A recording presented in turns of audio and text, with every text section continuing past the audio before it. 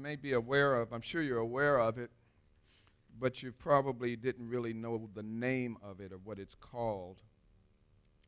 But everyone is familiar with the principle of it. And guess what? Pastor Swansea's coming out of Kings this morning. Uh-oh. Uh-oh. There was a brief moment in history, in the history of the human world, when dichotomies did not exist. The dichotomies of good and evil, true and false, real and unreal, temporal and eternal, life and death were not a part of human reality. However, these dichotomies and a wealth of others did come into existence when the first created human challenged the sovereignty of God. God presented the first human with two mutually exclusive motives: the choice to eat or do not eat from the tree of the knowledge of good and evil, which was the first dichotomy. The human chose to eat, and from that point, heretofore, humankind has been forced to succumb to what is called the law of excluded middle. The law of excluded middle. It is a metaphysical law identified as such by the Greek philosopher Aristotle. However, it existed long before he identified it. Excluded middle means there is no middle ground. Something is either true or false. It is either good or evil. It is either temporal or eternal. It is either alive or dead, and there is nothing in the middle. The excluded middle is an inextricable principle, meaning it is impossible to escape. It is inextricable. You cannot escape it. Now, many have tried to escape the excluded middle with the concept of a gray area. However, the so-called gray area is still not in the middle, because in theory, it actually creates another dichotomy. Here's why.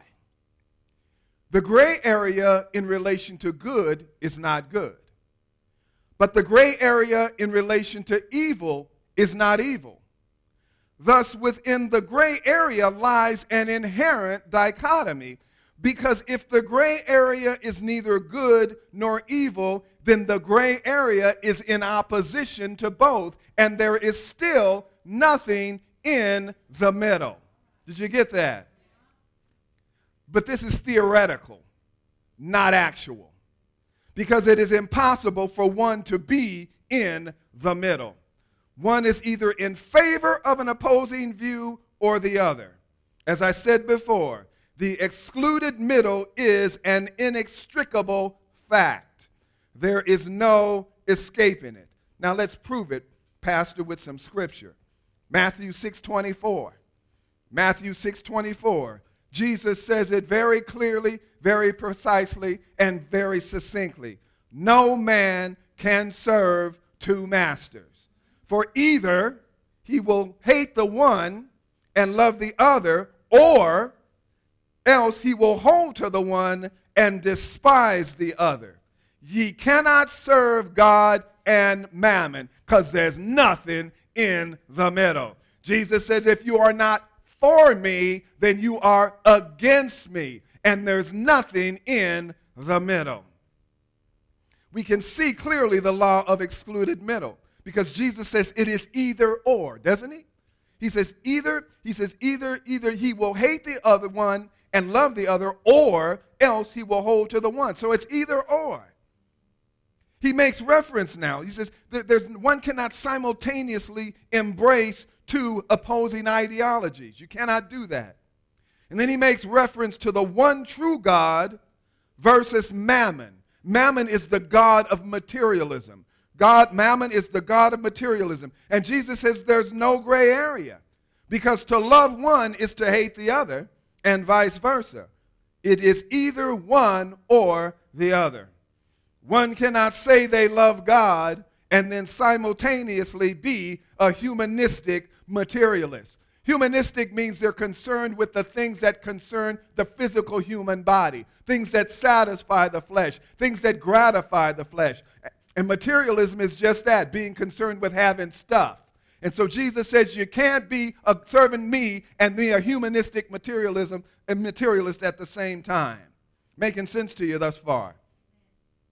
Now, in this present day, the religious communities, many of which are under the delusion that they serve God. However, they are actually humanistic materialists. They serve the elusive God of materialism. This God is elusive because he is hard to lay hold of and keep. Many will even lie, cheat, and steal to win his favor. But the God of materialism is elusive, and no matter what one does to win his favor, he will not make them feel safe and secure. As a matter of fact, this God of materialism makes those who worship him extremely insecure. Why? Because they fear that at any time, without warning, he might desert them and leave them penniless. And very often, that's exactly what he does. So the God of materialism really is a dead God. And he is of no eternal value.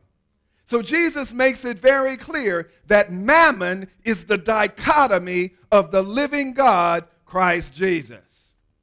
Got that? Now, you've heard me say it before. Times change, people don't. Times change, people don't. Go to Kings, 1 Kings. No, actually go to 2 Kings. Go to 2 Kings 9:35. Don't read it yet, just put your hand there. During the time of Elijah, you've all heard of Elijah, right? The children of Israel were doing what they did very often. They worshiped gods that represented their humanistic and materialistic desires and values, which is why clearly Jesus says you cannot serve God and mammon. The Israelites now vacillated between serving the God of Abraham and serving Baal, B-A-A-L, the god of Jezebel. Ever heard of Jezebel? Jezebel was the evil, wicked, lascivious, and extremely influential wife of King Ahab. Did you get that? She was evil, wicked, lascivious, and extremely influential. She was the wife of King Ahab. Let me tell you about Jezebel. Let me give you a picture of Jezebel. Jezebel was like a combination of Madonna, Rihanna, Beyonce, Nicki Minaj, and Oprah in a body of flesh. Jezebel was shameless, immoral, and sacrilegious. Did you get that? I'll say it again just in case you weren't listening. Jezebel was like a combination of Madonna, Rihanna, Beyonce, Nicki Minaj, and Oprah in a body of flesh. Jezebel was shameless, immoral, and sacrilegious. And what she did was she introduced the Phoenician deity Baal to the Hebrews at Samaria. And her goal was to now fuse the Israelites, the Jews, and the Phoenicians into a single people that would worship Baal. She persecuted the prophets of the Lord and had many of them killed. Follow me so far? Now, it's interesting to note that through the prophet Elijah, the Lord prophesied to Ahab that the dogs would eat Jezebel's flesh, and there would be nothing left to bury. And this is exactly what happened. Some eunuchs pushed Jezebel from a second-story window, and when she hit the ground, a passing chariot came and drug her. And when the chariot was finished dragging her, the dogs came and ate her body. 2 Kings 9:35. 2 Kings 9:35. And when they went to bury her, but they found no more of her than the skull, the feet, and the palms of her hands. The dogs ate her up. Listen to what one writer says, though. One writer says, Jezebel's skull, hands, and feet remained because in her festal dances to Baal, she would dance on her hands and feet like a dog and wantonly gyrate her head. She was sexually immoral and politically influential in society. Now, go to 1 Kings 18:19. You getting this? However, now, before Jezebel's violent demise, she successfully influenced the Hebrew culture to the extent that they worshiped and made human sacrifices to Baal and rejected the God of Abraham. So in 1 Kings 18:19, through the instruction of the Lord, Elijah says to the king Ahab, Now, therefore send and gather to me all Israel unto Mount Carmel, and the prophets of Baal 450, and the prophets of the groves 400, which eat at Jezebel's table. So what we see here then is that there were 450 prophets of Baal and 400 prophets of the grove. The grove, listen, the grove was Jezebel's personal entourage. It was 400 people that lived in her house. She had a temple and an altar in her house to Venus, and they worshiped the goddess of love. They lived in her house and ate at her table. Verse 20. So Ahab did as Elijah suggested. Ahab sent unto all the children of Israel and gathered the prophets together unto Mount Carmel. And Elijah came unto all the people and said, How long are ye halt between two opinions? If the Lord be God, follow him. But if Baal, then follow him. So he may not have been aware of it, but Elijah was making them fully aware of the excluded middle. He says, how long will you be caught between two opinions? In other words, how long will you vacillate? If the Lord be God, then follow him. If Baal be God, then follow him. And the Bible says in the next scripture, and the people answered him not. In other words, they were indifferent. However, because of the excluded middle, their indifference was the choice to serve Baal. Why? Because this is whom they were serving at the time. And had they been serving God, Elijah would not have asked them the question. So they vacillated. They went back and forth between serving the God of Abraham and the God of Jezebel. So, by the inspiration of the Holy Ghost, because we know what the Holy Ghost does, although it was the Spirit of the Lord to Elijah, he challenged them to a test, to test the authenticity and the genuineness of the God of Abraham versus the authenticity and the genuineness of Baal. Elijah says, I am only one prophet of the Lord, and Baal has 450. So here's what we're going to do. Take two bullocks, give one to the prophets of Baal, and give one to me. Then we're both going to cut up the bullocks and lay them on the altar and put no fire under them. Then in verse 24, he says, and call ye on the name of your gods, and I will call on the name of the Lord. And the God that answereth by fire, let him be God. And all the people said, right on, Elijah, right on.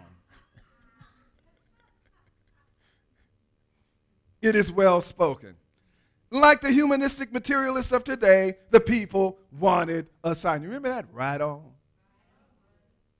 So in verse 26b now, they called on the name of Baal from morning until noon, saying, Oh, Baal, hear us. But there was no voice, nor any that answered. And they leaped upon the altar which was made. And it came to pass at noon that Elijah mocked them and said, Cry aloud, for he is a god. Either he is talking, or he's pursuing. In other words, he's busy. Or he's in a journey, or perhaps he's asleep and you need to wake him up. And so they cried aloud and cut themselves after their manner with knives and lances till the blood gushed out upon them. And it came to pass when midday was past, and they prophesied until the time of the offering of the evening sacrifice, that there was neither voice, nor any to answer, nor any that regarded. So in an attempt to get Baal to answer them, for almost 12 hours, they were jumping up and down on the altar, they were screaming, and they were cutting themselves. They were trying to catch the Holy Ghost, as they say, huh?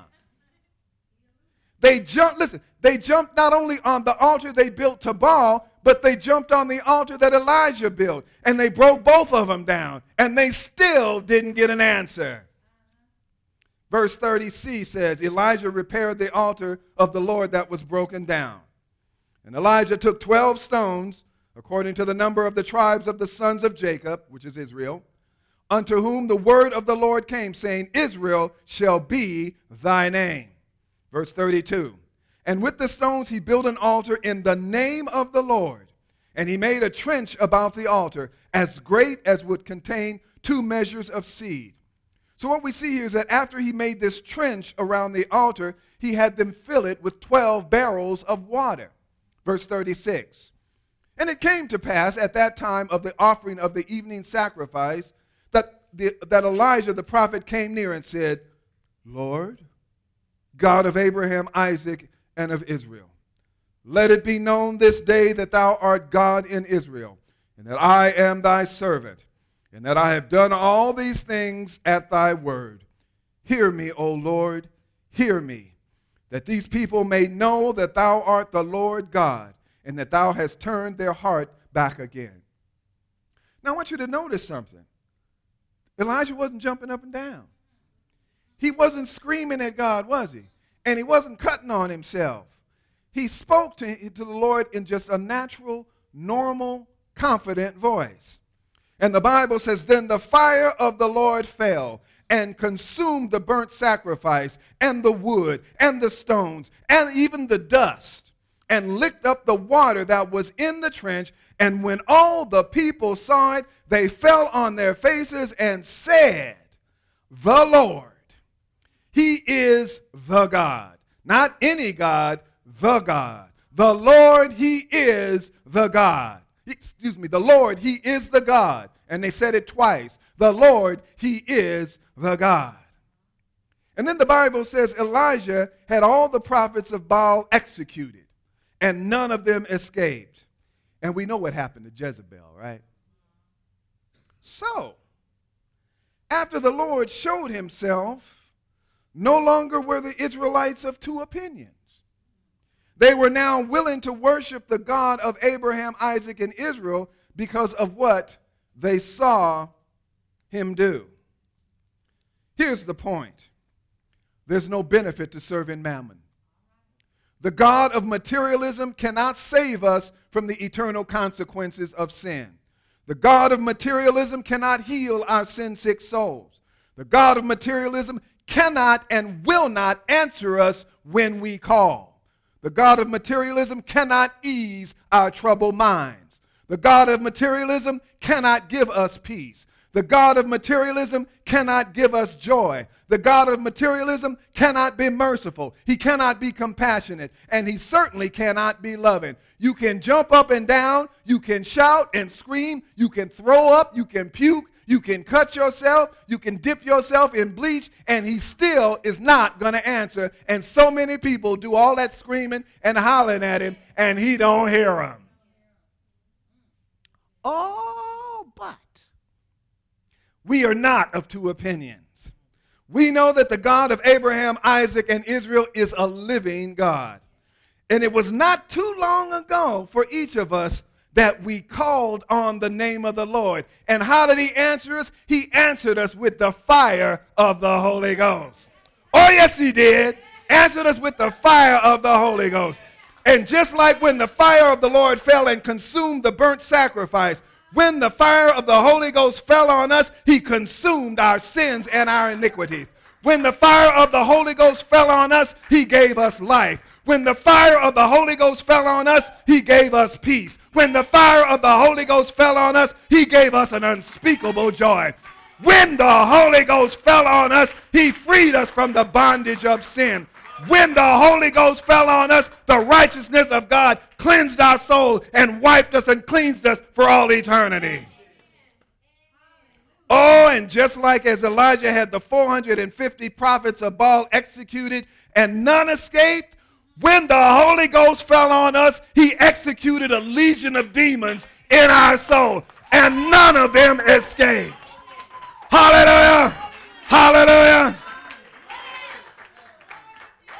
And now, like the Israelites of God, whom we are no longer of two opinions.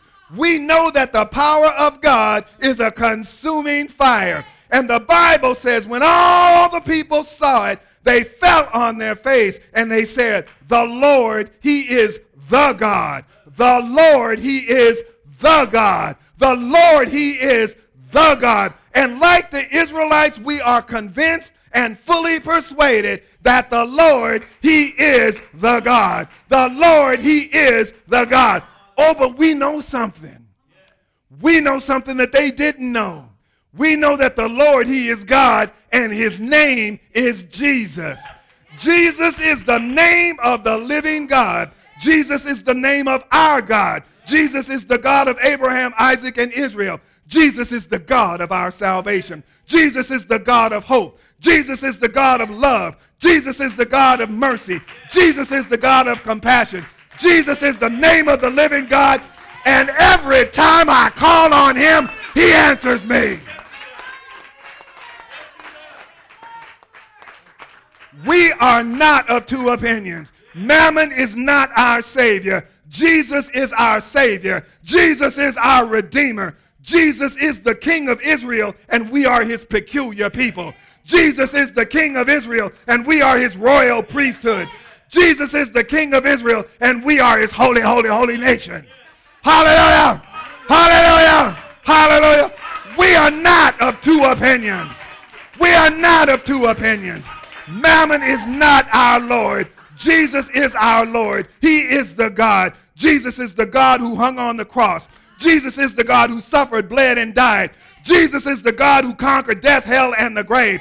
Jesus is the God who resurrected so that whoever calls on his name shall not perish but have everlasting life. Oh, yes, he is. Oh, yes, he is. Hallelujah. Give him some praise. Hallelujah. Hallelujah.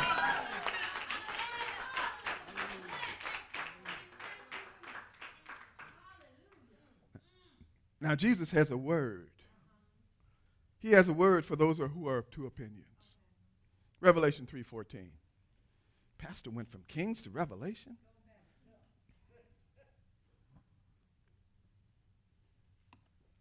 Revelation 3:14.